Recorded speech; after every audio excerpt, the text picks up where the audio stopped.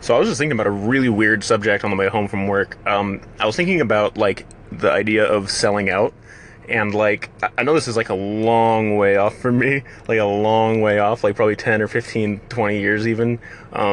But like there might be a day where I, decide I'm like, I've said what I needed to say musically and artistically, and I just need some money to retire or to give to my kids or whatever, like whatever happens to be going on in my life at that time. I might decide someday that the money is more important at the time than expressing myself. And I think that that is an absolutely valid reason to, make pop music or, do jingles or whatever the hell you need to do. It's like if you've spent your whole life doing music, then like, you're not exactly going to go back to like, something less appealing, you know what I mean?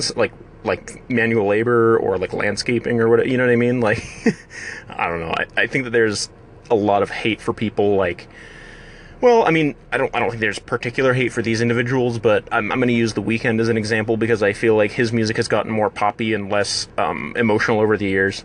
And I think that something like that is absolutely fine. I don't have a problem with artists who kind of get poppier. Red Hot Chili Peppers is another example that I was thinking of, who have gotten poppier over the years because they have less to say.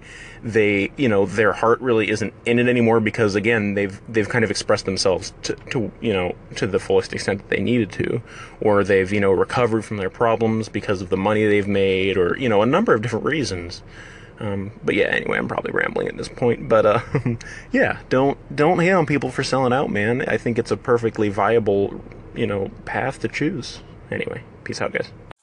Man, I've been working with my music all day. I've just realized for some reason I cannot get synths to sound the way I want them to. Like, I've tried using synth basses, some leads, and they just do not end up sounding like I want to. I feel like the harmonies and the melodies that I make, like, raw, are just don't lend themselves well to synth or something. I don't know. Anyway.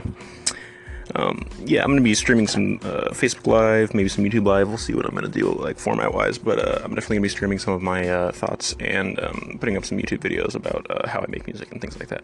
So stay tuned.